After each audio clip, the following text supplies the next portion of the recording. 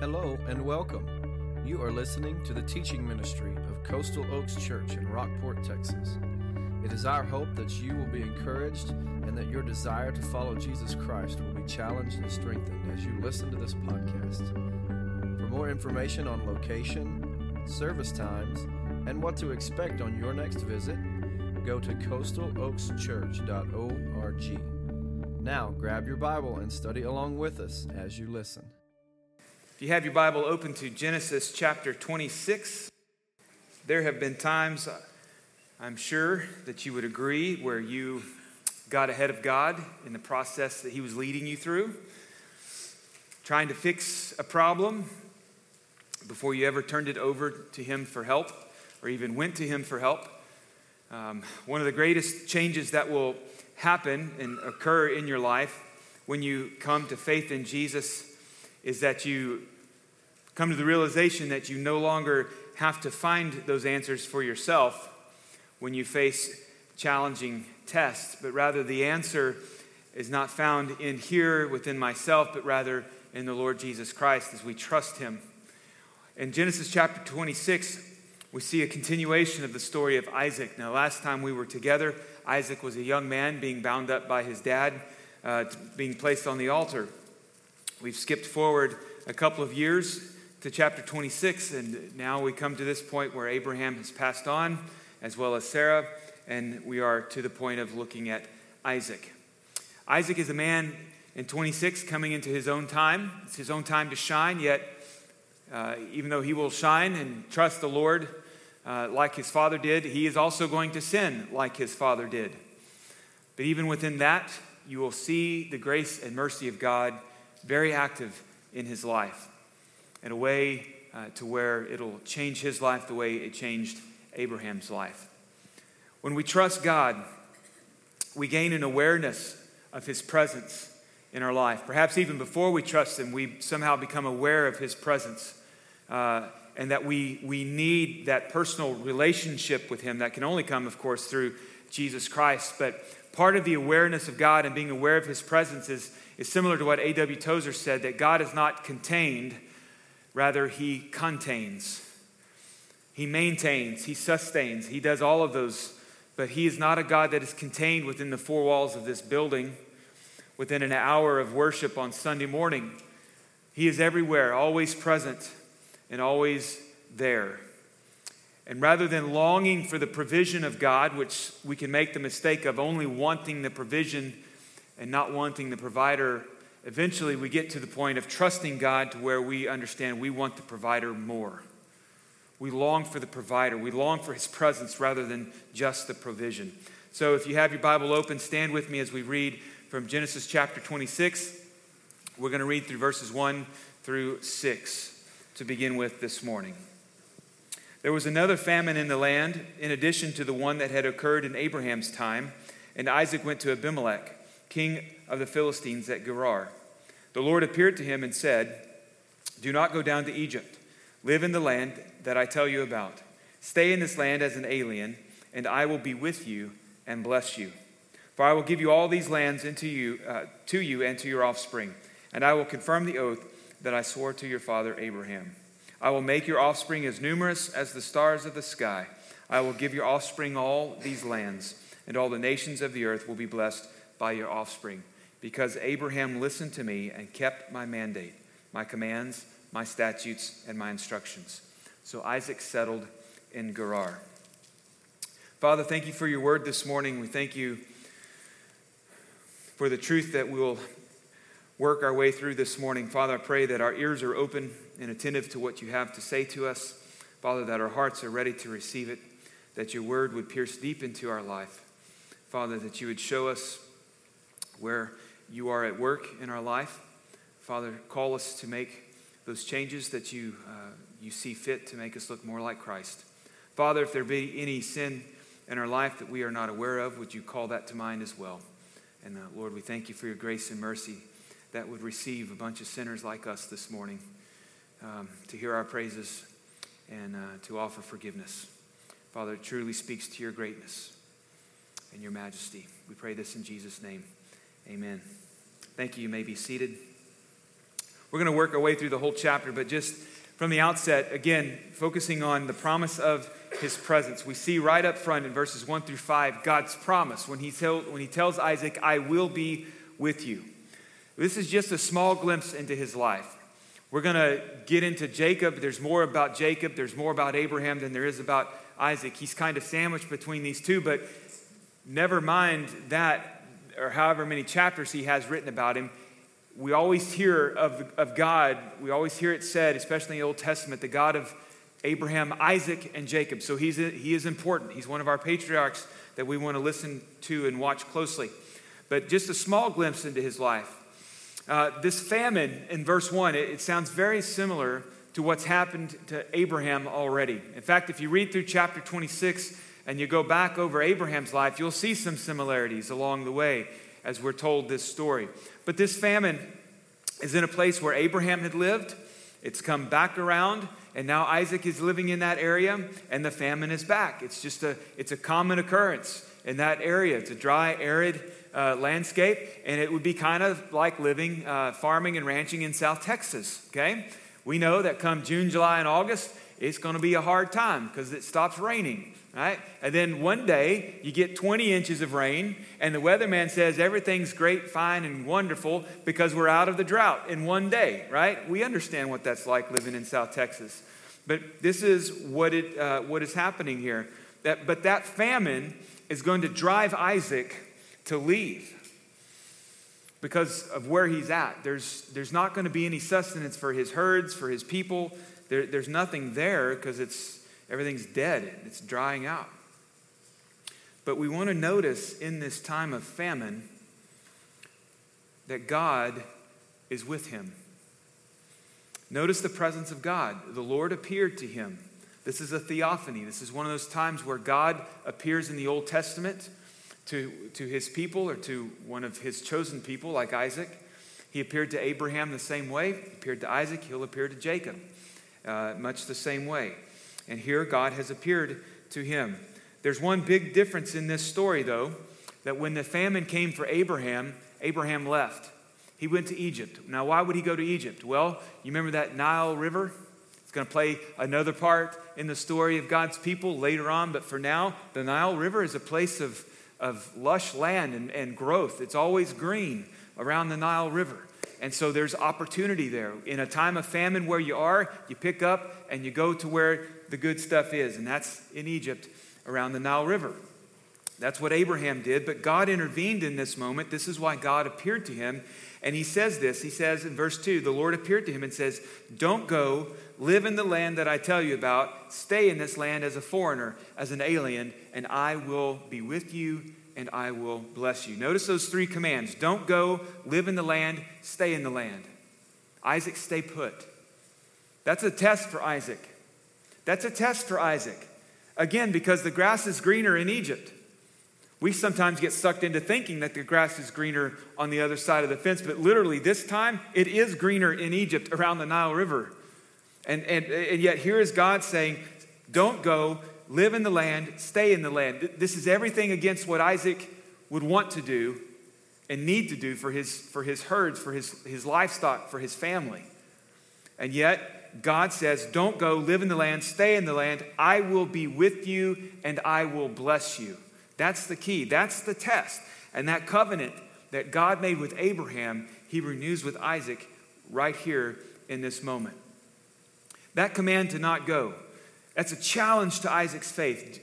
Not all that different than what Abraham had faced already at this point. And we're going to see the same kind of challenge with Jacob on and on throughout the Old Testament this year. We'll keep hearing that theme of challenge, testing of faith. God's presence is the answer to that. This time, this challenge to Isaac is to trust God. Trust God that he is going to provide everything that he and his family need, everything that they need to survive. God is going to be with them and provide during this extremely difficult time.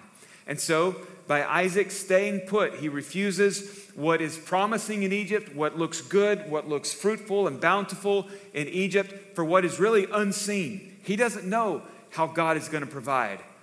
He just knows that God's going to be with him and God's going to bless him. So for that which is unseen and even somewhat distant in the future, Friends, that kind of faith is portrayed in the book of Hebrews chapter 11. You know, the hall of faith of chapter 11. We've already been there a couple of times with Abraham, but it does mention Isaac in a couple of places. Hear this faith. And really, if we're going to trust in God's presence, this kind of faith is demanded. It's required that we trust God this way. Listen to what he says.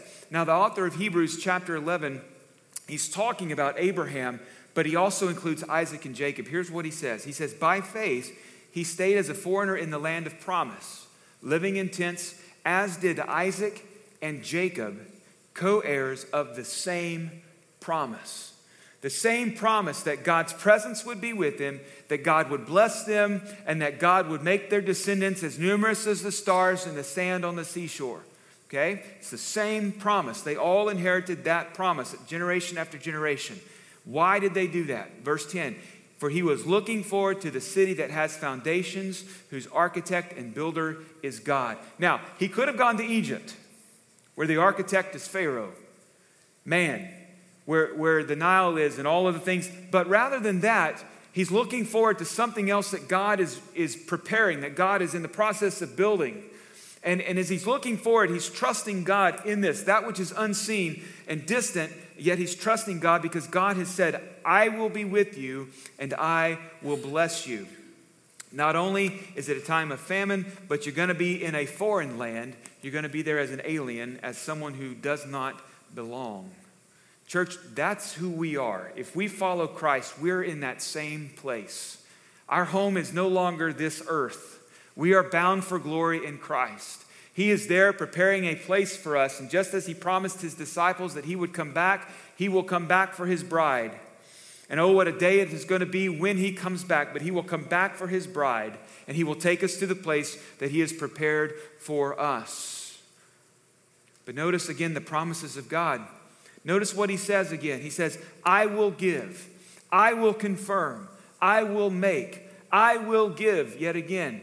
Those are the same promises that he made to Abraham. And then Kent Hughes calls our attention to what the author of Moses writes in verse 5 about this covenant with Abraham. And he says, Abraham listened to me. He kept my mandate, my commands, my statutes, my instructions. Kent Hughes calls those the 5 mi's. The 5 mi's. Listen again. He says, my voice, my charge, my commandments, my statutes, my laws. Now, if the promise, the one making the promise is giving us all of that information, that his voice, we're listening for his charge, his commandments, his statutes, his laws, those things, that is what we're trusting in. Then he is the one that's going to fulfill that promise. The keys to Isaac's success is the same as Abraham's, that he trusts God. It's the same for you and me, that we trust God. We have faith in Christ. We look forward to that distant place that he's building for us. But we also walk in this life in obedience. We walk in obedience.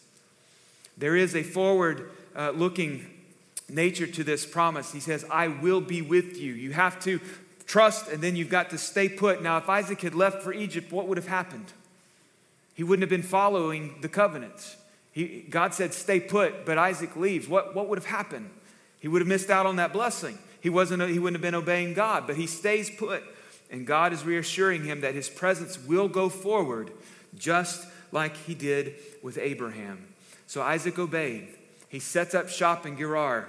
So far, so good. Kind of. We hit verse 6 and 7. When the men of that place asked about his wife, where he had set up shop in Gerar, he said, she is my sister. For he was afraid to say my wife, thinking the men of that place will kill me on account of Rebekah, for she is a beautiful woman. Does that sound familiar? It's exactly what his dad did. It's exactly what Abraham did with Sarah twice. Abraham lied about his relationship with Sarah, and it's the exact same lie for the exact same reason. He's protecting himself, and so he says, she's my sister. Now, fortunately at this point, no plague had come upon Abimelech and his people like when happened with Abraham. But here we find this, that Isaac is living in fear. And listen, for the Christian, faith and fear don't mix. They don't mix very well at all. And when we as believers mix the two, we're going to stumble every single time. That fear is not from God. It is not of God. Listen to what Paul wrote to Timothy. For God has not given us a spirit of fear, but one of power, love, and sound judgment. 2 Timothy 1:7. God has not given us a spirit of fear. That verse has had such a profound impact in my life. If you had known me in high school, if you had seen me in my college speech class at what is now Coastal Bend College, you would know that this is an odd thing that I'm up here.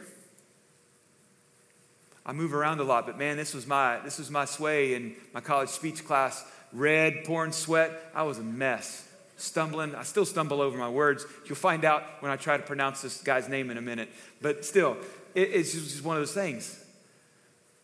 It's crazy how God has allowed me to overcome that. But that's because that was not of God. That fear was not of God. I had to learn that. Fortunately, He put a young lady in my life who reminded me of that. He has not given us a spirit of fear, but one of power, love, and sound judgment. He did the same thing Abraham did. Dads, there is a key here. Parents, period. There's a key here for us. You remember when you were a kid, you would say, I'm never going to be like my dad. Oh, how many times have I heard my father coming out of my mouth? But listen, it's true. The sins of the fathers gets passed down to the generations. We can see that in things like alcoholism and drug abuse, physical, verbal abuse in the home, lying, cheating. I mean, we can see it. It's generational. Just go back sometime and do a generational study of your own family. You'll probably find some things repeated all throughout the generations. Well, Abimelech really paints a different picture for us here. And it's an odd thing because the first time around with Abraham, Abimelech comes to Abraham because God puts a plague on the people. But this time Abimelech, whether it's the same Abimelech or a different guy, there's a thought there that, just a side note so you know, Abimelech could be a title like Pharaoh, okay? Or it could be the same man. He's just a lot older now that Abraham's gone. So it could be the same guy or it could just be a title. But either way, he would have heard of this story of Abraham and Sarah and because it's the same area. Well, Abimelech comes to Isaac, the Philistine pagan king who has nothing to do with God, comes and corrects God's man, the man who should be walking by faith and making the right choice and trusting God. You see the issue here? We've got this pagan king coming out acting more righteous than God's man. That's an issue, okay? That's a big issue. Isaac living in fear. Faith mixed with fear is a slippery slope, and we cannot go down that road. Abimelech made it very clear. If you read through here, Abimelech makes it very clear he did not have to make that lie. You didn't have to do that. In fact, he said to them, what is this that you have done to us? Verse 10. One of the people could have easily slept with your wife, and you would have brought guilt on us. What have you done to us? Do you understand what calamity, what danger, what judgment you could have brought on us by this lie? This is no simple thing. This is a very serious accusation, a very serious line that Isaac had crossed. Friends, we have to believe that God is with us. If you're teetering on that line of temptation this morning and you're not sure, you don't know, you're living in fear even, you've got to know that God is with you. In Christ, that God is with you and He will do what He has promised to do in His word. Do not fear, for His presence is with you. This is who we are, friend, in Christ. The Bible tells us that in Christ we are a new creation. You are not that sinner that you used to be. In Christ you have become new. You have been born again. And that old sin nature, while it's still there and still wrestles, you now have Christ and He enables you to overcome. He enables you to overcome that temptation. That Spirit of God that now indwells within you always provides a way out. So says 1 Corinthians. Now, if we have crossed that line, if you are stuck in a place where you are living in fear, my friend, the Bible tells us that if we will confess our sin, He is faithful and just and will forgive us our sins and cleanse us from all unrighteousness. He will do that. That is his promise to you. Trust in his promise. Now, the story continues. In verse 12, it's an interesting thing. Isaac sowed seed in the land, and that year he reaped 100 times what was sown. That's an interesting thing. Here we have in 7 through 11, Isaac in this big sin, and now all of a sudden in verse 12, some time has passed. It's not like this is the next day and all is rosy, but some time has passed, and Isaac is blessed. We got to remember the covenant. God's keeping his word that he is going to bless Isaac in that place. And even though Isaac has sinned, what I want you to see here is there is grace. There is forgiveness in this moment. In fact, if you have any space between verse 11 and 12, I would encourage you to just write an arrow pointing up and an arrow pointing down and write grace in between those two arrows. Just to help you remember, this is God's grace because he is a covenant-keeping God. He keeps his promises. It's based on his grace and mercy, not our performance. But there's conflict to come. God blessed him, verse 12 says. The Lord blessed him. He became rich and kept getting richer until he was very wealthy. We got to remember what's happening here. The big picture, God is building a people for himself. Eventually, they're going to be a nation. Okay, eventually they're going to get there. It's a long time coming, but they're going to get there. And so he has all of his herds and his cattle, his sheep. He's got some servants, some slaves. The Philistines are jealous. This guy's growing in strength and power. They're very jealous of him. Who is this guy? And so here we have this moment where they're so jealous, they say, you got to leave. You got to get out of here. You can't stay here anymore, for you are much too powerful for us. Verse 16, that's going to come back around on the back side of the story. But so he has to leave. And so in the middle of all of that conflict, while he's in God's presence, there is conflict. Listen, being in God's presence, walking the life of faith is not a promise to absence of conflict. We're going to face it. Okay? We're going to face it because we're the church. And if they didn't like Jesus, friend, they're not going to like you for following him. It's just the way it is. He told us it was going to be that way. All right? But we have that. Either way, we continue through the story. He pulls up and they head out. Ever along the way, they stop and they start digging wells that Abraham, his father, had already dug. They find the water they need. They find, hey, this is the place we're going to be. Yet here come the Philistines behind them. They fill up the well. Their guys dig it out. They fill it up. All right, so let's move on to the next place. We're going to dig it out here. Nope, here they come. They're going to fill it up. All right, great. Let's go on to the next place. We're going to dig it out here. There it is. We got more water. This is the place. Nope, here they come. In fact, they say one place, they name it verse 20. They name the well Argument. And verse 21, they name it Hostility. That's the name of the well.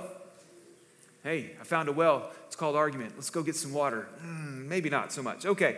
Then they finally move, verse 22, a place called Rehoboth. There is space for us. The conflict has settled down. God has given them space. God has found a place for them, and they do exactly what God wanted them to do. They settle down. Everything's fine for the moment. Verse 23, we find yet again another promise, another time when God appears to Isaac. Verse 23, from there he went up to Beersheba, and the Lord appeared to him that night and said, I am the God of your father Abraham. Do not be afraid, for I am with you. I will bless you and multiply your offspring because of my servant Abraham. Listen to God's presence. First one was God's promise. Now it's God's presence. I am with you. Coming out of that conflict, a reassurance to Isaac that God is with them. Isaac turns toward Beersheba once again. God appears, this time in the present tense. It's a beautiful thing how Moses wrote this for us, future looking, present looking, and then looking back. He says, I will be with you. I am with you. What a reassuring moment. I am with you in this moment. I am with you. And it's also interesting right there, as after he introduces himself, I am the God of your father Abraham, the first thing he says is, do not be afraid. Do not be afraid. You know what? It's an amazing thing how well God knows us. It's an amazing thing just how well God knows his creatures. David really captured that for us in Psalm 139, verses 1 through 6. Listen to the psalm that David penned there. Listen to these 6 verses. Lord, you have searched me and known me. You know when I sit down and when I stand up. You understand my thoughts from far away. You observe my travels and my rest. You are aware of all my ways. Before a word is on my tongue, you know all about it.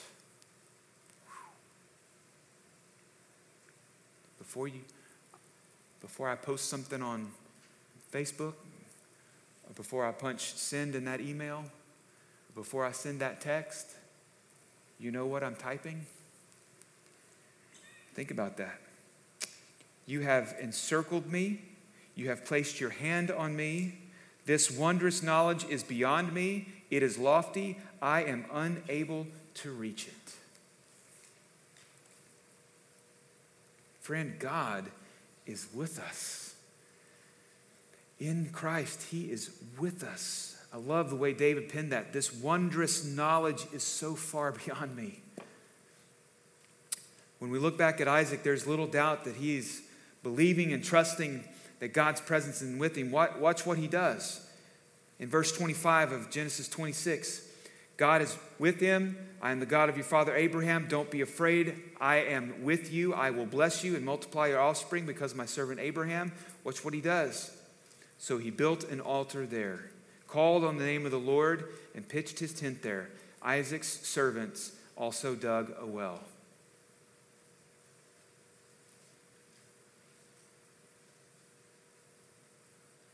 He built an altar just like his dad. Parents, your children watch you worship. We have a responsibility to teach them. But he built an altar and he worshiped. He worshiped as a response to God's coming to speak to him. No doubt he also worshiped for his grace and his mercy coming out of that sin. Not only did he build an altar and worship there, but he also put up his tent. He set up shop. This is where we're going to be. This is the place that God has led us to. Not only that, but his servants dug a well, and that well did not get filled up.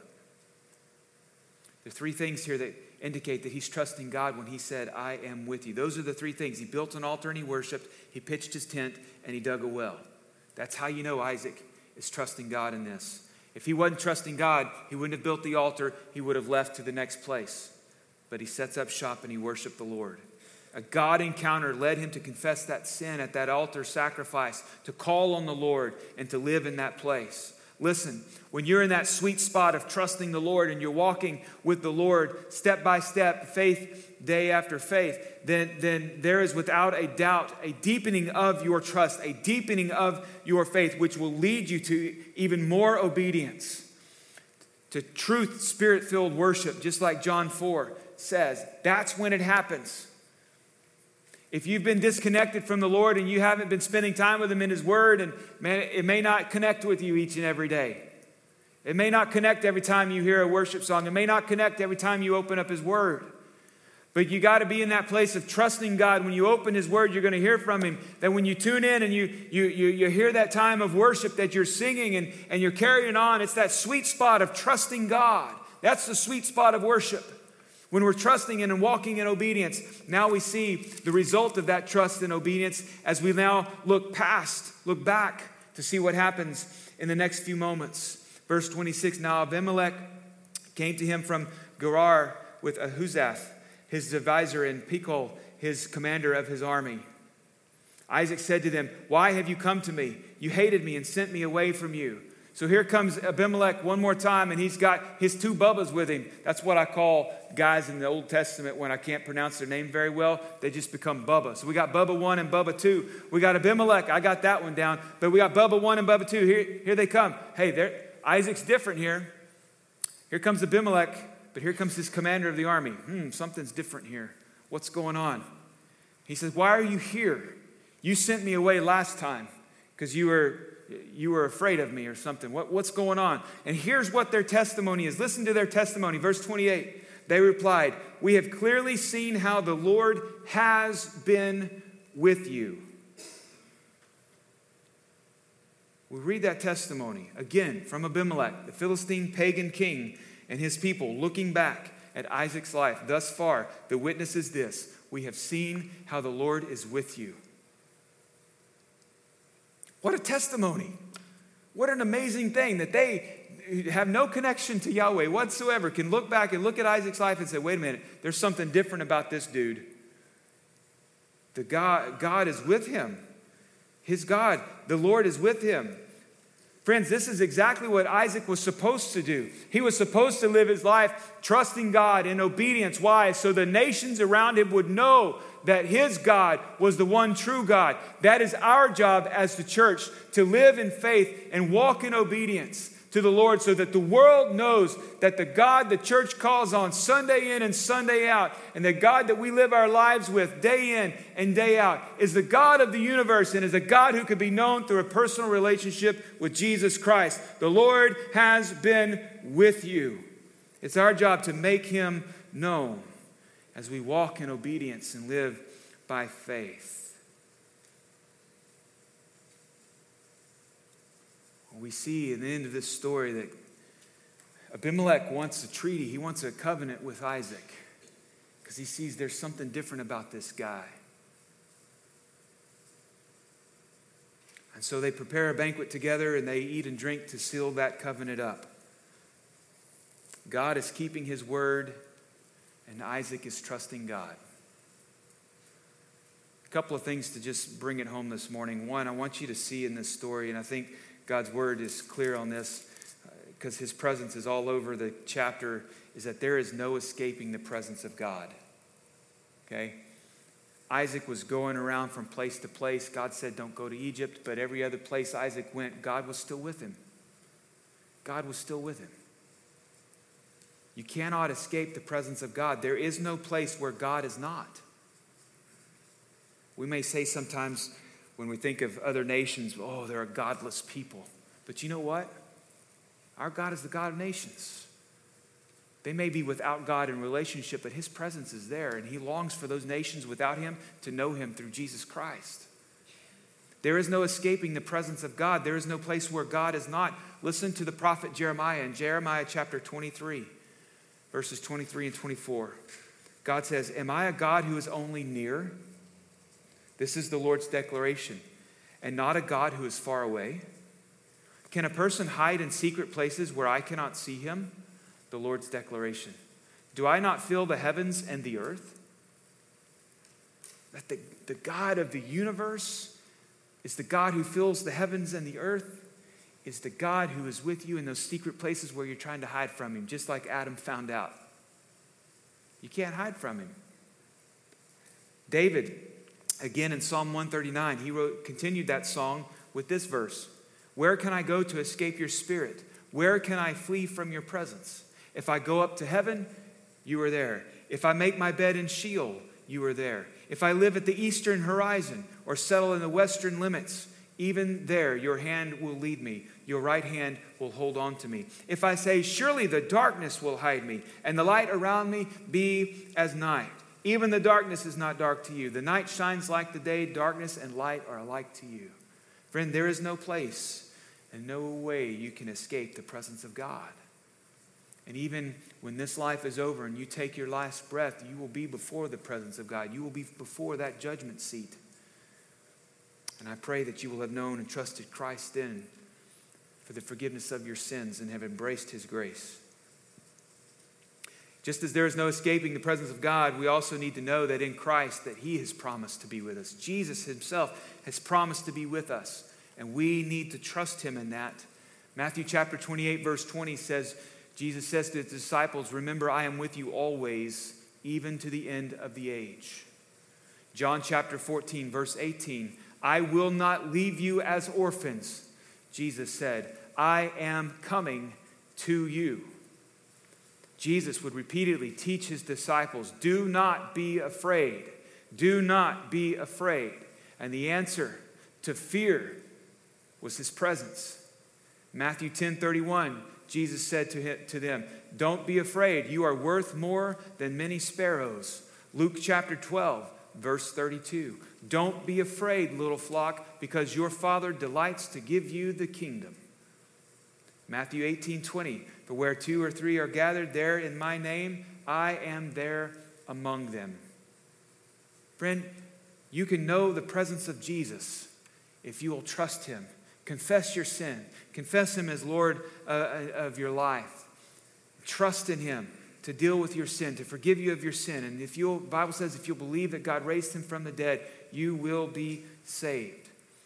That's how we get into the presence of Jesus, and that's where it begins. It begins with trusting him for salvation. Now, once we do that, that's not the end of the story. The end of the beginning, it's the beginning of the story, being born again. How do we know that Abimelech comes to Isaac and says, we can tell the Lord is with you? We can look back and see, what about you? Well, that's where the Holy Spirit comes in. The Holy Spirit is the assurance and evidence that he has saved us and that we are with him, or that he is with us. How will people know that God has been with you?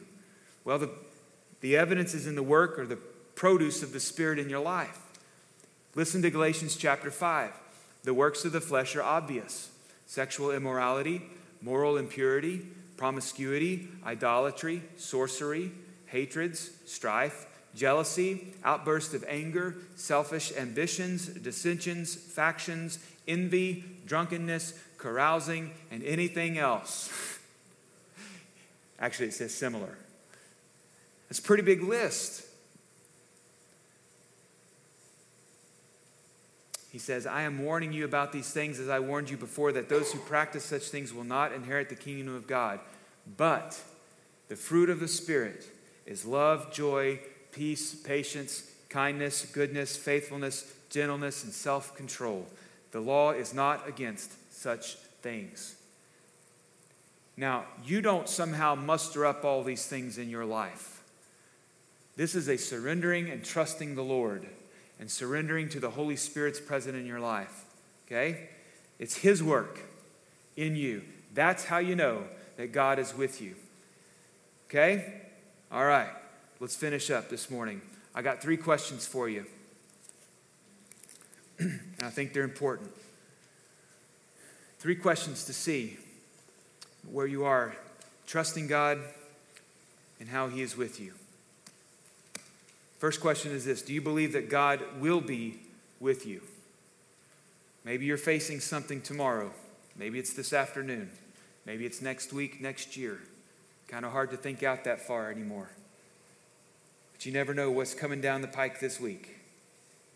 Do you believe in that hard time that God will be with you?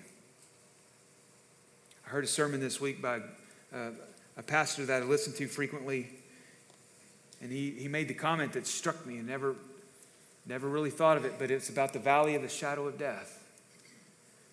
Even when I walk through the valley of the shadow of death, he said, that valley is the will of God, and you've got to trust him through that. That valley is the will of God. If you find yourself in the valley of the shadow of death this week, are you going to trust him? He will be with you, but you've got to trust him. Second question, do you believe that he is with you now, today, in this moment? Whatever situation, hurt, happiness, crisis, depression, joy, loss, grief, whatever. Throw in your own description, your own status. Do you believe that he is with you now? And hear the word of the Lord. He's not giving you a spirit of fear, but he's giving you a spirit of, you remember? Love,